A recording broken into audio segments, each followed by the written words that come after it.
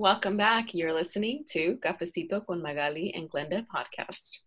Hey, friends. Hi, Magali. Hi. How are you? I'm good. I've just finished dinner and I'm just hanging out here with you. Hi. I've had an emotional type of day, but you know what happens? And now I'm with my sister and my bestie, so it's all good, doing what we love. So, That's awesome. You know what I could never tell when you're emo? Sometimes I'm just like, she's busy. I think it's like you ask me a lot of questions, or no, let me rephrase that. You ask me one question, I tell you like my whole life story. And I ask you and you don't tell me, so I'm like, I don't know. So when you tell me like I'm sad or I'm emo or I'm this, and I'm like, oh shit, really? Like you have to tell me. Oh, you have those feelings? Like tell me more. Yeah. But one other day's better. Yeah, it is. You guys make it better. My friends, my family. I'm blessed. I always say I'm blessed. I know I'm blessed. I'm really grateful. So it's all good. Well, that's awesome. So here we are. We're going to continue our Hispanic Heritage Month series that we started. And so this last episode, we have Sandra here with us, and she's going to talk to us about the differences of Latino, Latina, Latinx, and Hispanic. Yes. So Sandra, for you guys that don't know, is my little sister. Sandra likes to go by, she likes for us to call her Sandy. So we're going to call her Sandy. Hey, Sandy. So Sandra, sorry, I just can't. I gave her that name, guys. So just like really quick, when my mom was pregnant with her, they were like, well, what do we name this child? And recently I came across this beautiful lady named Sandra. So I was like, we have to name her Sandra because I met this lady and she's beautiful. And look, my sister's just gorgeous. It was because of me. Anyways, so yeah. Sandra, just a little background on her. She double majored in political science and public relations from Northern Arizona University, and she just graduated from the University of Southern California with a master's in communication management with an emphasis in public relations. So in other words, Sandy is a bad bitch. You dig? That's a mouthful, sister. Damn, your title. Like, how do you go into a job interview and tell them this is what I graduated and did? Like, Jesus. Aside from those degrees, obviously this podcast does her no justice because you guys can't see her, but she looks like a model. I don't know why, because I'm almost 5'10" and my sister is 4'11". So I mean, on a good day, I'm 4'11", but I could really push 4'10", so it's like a big difference. Let's not talk about your height, Glenda, or mine. We look the same. Yeah, we're both. Yeah, we look. We look familiar. We look similar because we're sisters, but people don't see that because of the height. Everybody just gets so distracted on the height that they're just like, what the hell? The height difference. So the reason why we're getting into this topic was because I was talking to my sister about like my summaries when we were talking about the Hispanic Heritage Month, and she ripped me a new one. Like, Glenda, you should know that it's not called that anymore. And I was like, oh my gosh, like, girl, I'm old. Like I'm not up to date with these things. So that's kind of how it started. So I kind of want to get into how I first came across identity. I think I was about 24 years old, and I took my first Chicano studies class at East LA College, Community College, which is pretty historical, like Latino college. And my professor was like, what do you identify as? And that was the first time that I looked, and I was like, well, what do you mean? What do I identify as? Salvadorian woman, you know? And she asked every single person in the classroom what they identified, and the whiteboard was full of all kinds of shit. It was like Chicano, Chicana, like Latinx. That was like the first time I heard that term. Then there was like Salvadorian American. It was Mexican American. It was just so much. It was crazy. Like every single person in that classroom practically identified themselves differently. And I was like, oh wow, I was tripping out. Like, and that was like my first time like getting introduced really to the history of the culture. And so I kind of want to get started with that, and then Sandra's going to kind of piggyback off of that. Yeah, so actually a couple months ago, we had the same conversation with our family, and basically talking about what we identify as. My sister said Salvadorian. I said Mexican Salvadorian because my dad's Mexican, and I grew up with that culture mainly in my life. And my brother says Salvadorian American. So I personally don't like to attach the word American when I say what I am. I don't say I'm Mexican American, Salvadorian American, just because back to the word like Hispanic and Latino and Latinx, as I got educated, I learned a little bit more about it. So, well, first of all, the term Latino comes from people from Latin American origins, which includes Spanish and Portuguese speaking countries in North and South America and the Caribbean islands. And that then the term Afro-Latina comes into play, Afro-Latino, that we've been seeing more lately. And why personally I don't like the word Hispanic was because of the history of the word. And when I went to Spain, I know the word Hispanic comes from like Spanish speaking origin. That's what it is. So, but when I went to Spain, I was a little bit excited because I was like, oh, this is kind of like, I mean, I can't trace my family back, but I know we have Spanish in our blood. But they were just white people. Like, I didn't look anything like them. I didn't feel any type of connection to the culture or anything. Yeah. So that in that moment, that's where I was like, I don't consider myself Hispanic. Like, I can't relate to Spain and Europe. Like, there's just nothing there connected to us, versus like if we go to our countries in Mexico or Salvador, there's a strong indigenous presence, which I feel is more like familiar to me, and our brown skin, I just connect more to that. So like growing up, in the boxes, when you fill out like your test forms or whatever, and they were asked like, what is your race? I never like saw an option for like Latino or anything like that. It would say, I think the options are like Asian, African American, white, other. Because I would just race is based on your color. Right, on your color. So we're in between, because Latinos are mestizo, are Spanish, and are African American.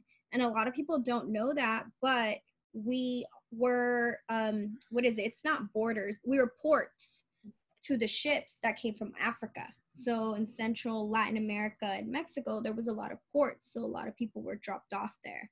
So that's kind of how our blood became those three. And even up until the 1970s in the census, they didn't have a box for us. They grouped the Mexicans, Cubans, and Puerto Ricans. They grouped us with the Irish and the Italians. So that's the box that people would put. And actually in the 1930 census, they had the option for Mexican, and that just included Puerto Ricans, Cubans, anybody who was here in the 1930s who wasn't white and had Latin origins. They just had to mark the Mexican box, So, with immigration in the 1970s and just such a huge wave of people coming into America, like they didn't know what to do with us. They were like, who are these people? There's so many of them. We obviously are not Irish or Italian. Yeah. So advocates at the time in the 70s, they were advocating for us to have our own check mark in the census because there was such a huge disparity in poverty between us and the Italians and Irish, where we needed representation ourselves. Our communities were lacking resources, and that's how we get our resources, is through the census. So at the time, actually it was a 26-year-old woman who was working in Washington D.C. for the Department of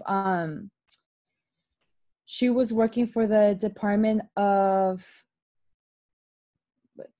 she was working for the Department of Health and Education and Welfare. Her name is Grace Flores Hughes, and she was a 26-year-old Latina at the time. And she saw that we didn't have a certain box or anything, so she was the one who pushed towards creating a check mark for us, and that's the first time the Hispanic option was available. Yeah. And she also advocated for changing the word colored and Oriental in the census during that time. So, it's cool to know that like a young Latina at the time was the one who like was behind that movement.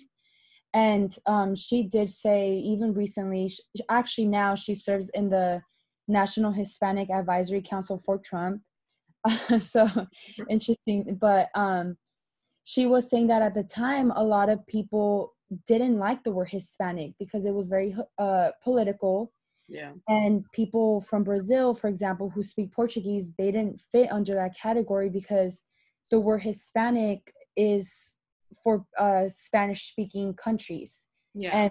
And from Spain origin. So they kind of just grouped us in that. But it was just given to us. It was just given to us, that's right? Like, it's a political term. You are going to be Hispanic. So that's kind of why I don't vibe with the word. Yeah. They like gave us that identity, Yeah. It's not representative of us. Personally, why I don't like the word Hispanic. And like I said, when I went to Spain, it's just, I didn't look like them. Did you feel that way, Magali, when you went to Spain? Yeah. The girls were tall with blonde hair and colored eyes. They have a very European vibe. So, like Andrea, for example, that's what she looks like. She has blonde hair, colored eyes. So she blended in perfectly. But I stood out because my skin is darker and my hair is black. Yeah. So yeah, I totally didn't look like a Spanish girl there. I definitely stood out.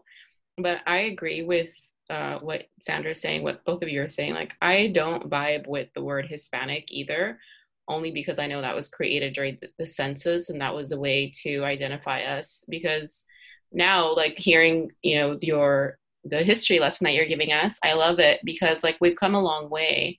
Even though I don't vibe with Latinx either, I'm glad that they created that word for people that don't identify with Latino or Latina. Like, it kind of is just a very gender neutral, even though I don't use it.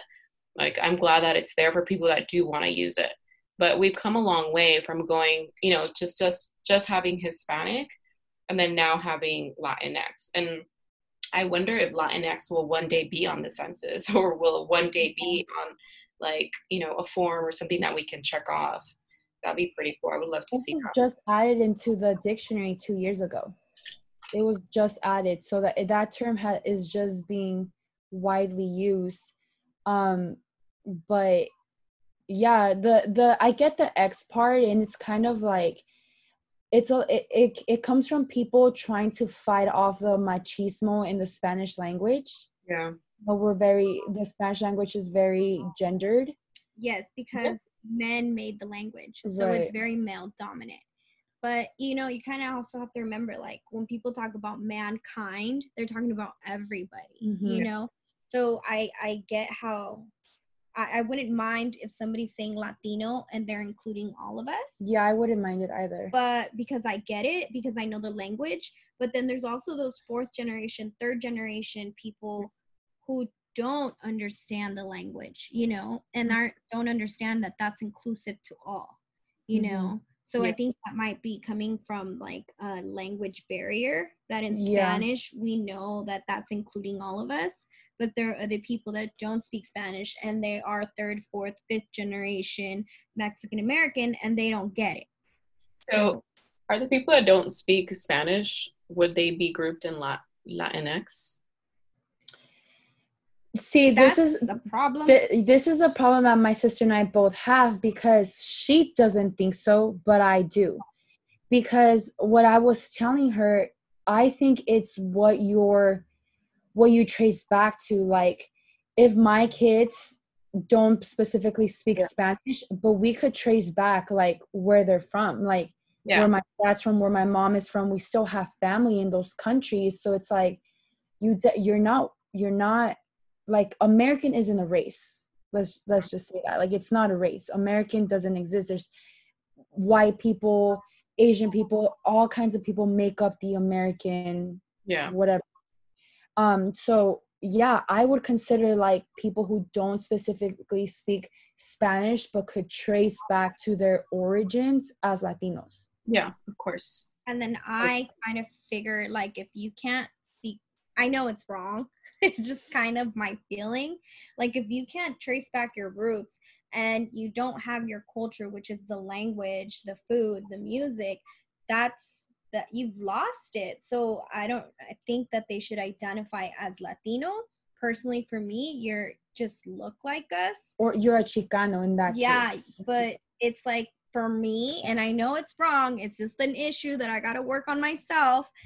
You're culturally appropriating the Latino culture. And I feel like a lot of people feel that Latino is in right now. Latino's hot, Latino's trendy. We are. If you can't relate, if you can't experience, then how do you know? You know what I mean?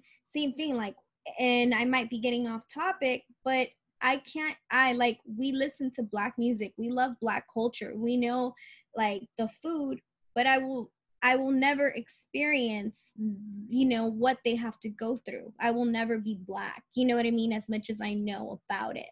Mm-hmm. Now, I'm not saying I want to be Black. I'm just giving an example. You can't. So sometimes people want to identify with being Latino. And for me, I feel like it's trendy when you don't know what we've been through, or you can't trace back to where you're from, so I mean, I think and identity is a huge issue with people. I didn't even realize it. Even people who I just confirmed that they're Latinos, like Daisy, she was on our podcast. Mm-hmm. So you guys would know about her. We asked everybody on Instagram, like, do you guys have trouble identifying? Are you Hispanic? Are you Latino? And she wrote back, I don't even know. She was like, I'm Hispanic. No, I'm Latino. Oh, but my dad says we're white. She's like, I don't even know. And I just figured in my head, I thought she would identify as Latina. Yeah. I was watching this video. It's a video from Vice, and they had some Latinos go out in the street and ask people, I think they were like in the Bronx or something, and they were asking people like, do you know what Latinx is? A lot of people didn't know. They were like, no, what is that? They're like, Latin extreme. They were just making things up because a lot of people are not aware of it. But it was actually introduced in 2004 by the LGBT community, but it didn't really get traction until recently. And I know that it's taught in school. So if, you're in school, then you'll learn about it. But if you're older or you just don't know what's in, you won't know. Like if I go ask my parents and say, hey, I'm Latinx, they're going to be like, what? What is that? Yeah. Our parents, our grandparents, they probably wouldn't understand. So we would have to tell them like, yeah, this is something that is created for people that don't want to be labeled as Latino, Latina, Hispanic. Yeah. I didn't even know. I had to have a millennial tell me. Yeah. And we need to remember too that there's always been a struggle between the Latino communities in America, where earlier, in the earlier, like maybe like 30, 40 years ago, where they weren't accepted here as Latinos, so they tried to assimilate as white, Yes. So there was a huge part of our culture was lost when they came here. Like they came in waves and people were like, what kind of people are you? So they just tried to assimilate as white, and a lot of that culture was lost. Yeah. So they just kind of accepted the term Hispanic. So I was reading how to fill out, when I was trying to fill out my census, I was like, what am I supposed to put? Because that's something I struggled as a kid too. Like, I'm not white, But technically, that's what we're supposed to fill out. We're supposed to say we're white. And then the ethnicity question, when it asks you if you're Hispanic or no, that's when you say yes. Yeah. I never put white just because I'm kind of grateful that my parents were always so proud of our culture and they didn't let us assimilate.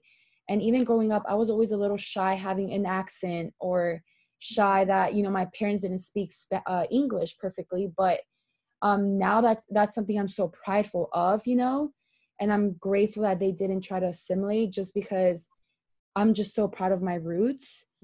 So, but a lot of people didn't have that experience, you know, when they say, oh, tienes el nopal en la frente, and you can't even speak Spanish.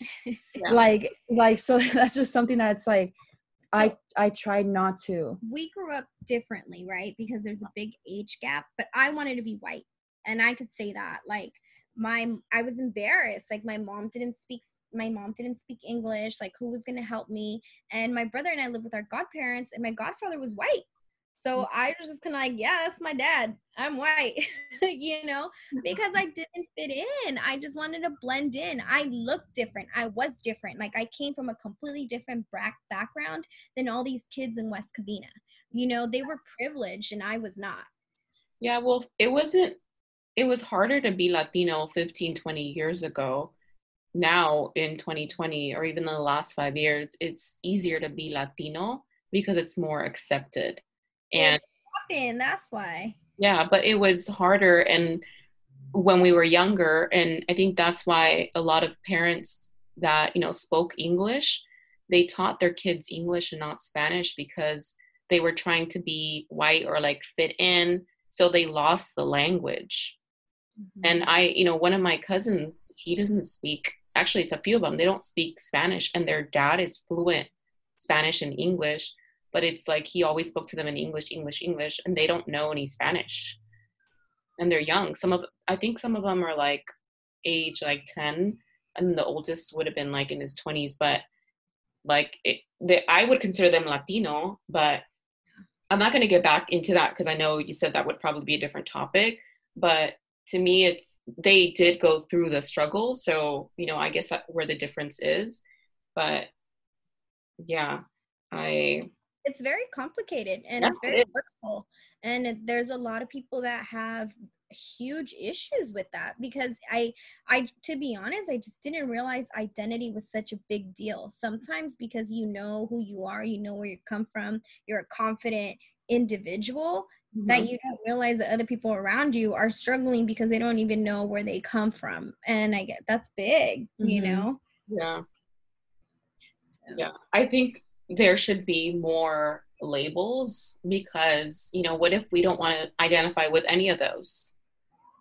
And I don't think we should, you know, have to and choose one of these, because we could be anything that we want. We can identify however we want, really.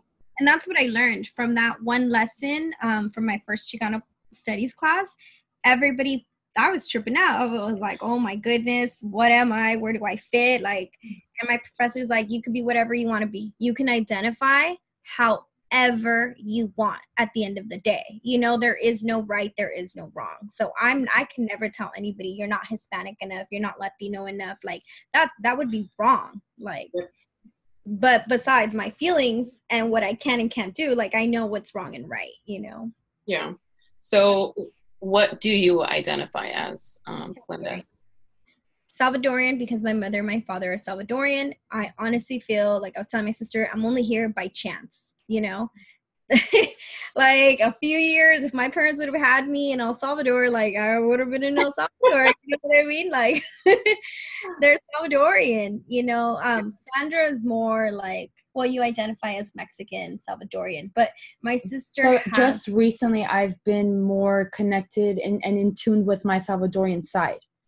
But growing up, I spent so much time in Mexico, and you know, there's always been that like Mexico Salvadorian like tension, that I was just always just Mexican growing up. But now that I know a lot about my Salvadorian side, my culture, the people I visited, I feel very in touch with that side as well. So now I say I'm Mexican Salvadorian. And it's different. As you grow up, you mature and you think different. Like when you were 18, you definitely don't think like when you were 18 and now, and that's not that long ago. You're still pretty young. So what about Magali? How do you identify? Well, it depends who asks me, because I mean, if I'm in Mexico and somebody asks me like, what are you? I'm going to say I'm Mexican. Or it just depends if, I don't know. I either will say Mexican or I will say Latino or Latina. So I don't think anybody's asking, but you go to Mexico because you go to like Tijuana and stuff. But if I go to El Salvador, nobody will ever ask me, what are you? I'd be like, hijo de puta, soy salvadoreña como tú. Like, but I don't. In Europe, when I went to Europe and people would ask me, oh, like, where are you from? Like, where are you visiting? I would just say, oh, I'm visiting from Mexico. Like, I wouldn't say I'm visiting from the US. Yeah. They're nicer. I feel like they're nicer. They're like, oh, I'm from Mexico. Yeah, they're so much nicer. They're like, oh, wow. Like, yeah. There's actually something going on about that. There's like a new Netflix series where they are like kind of saying that the French aren't that nice to Americans. Mm-hmm.